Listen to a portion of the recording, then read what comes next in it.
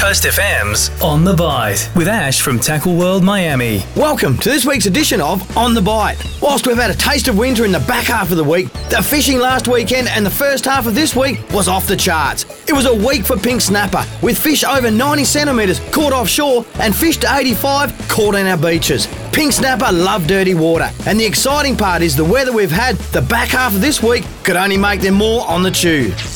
We also saw some fantastic winter skippy and the odd squid about in the cleaner water of our estuary system, and herring are at their best during autumn, this season being no different.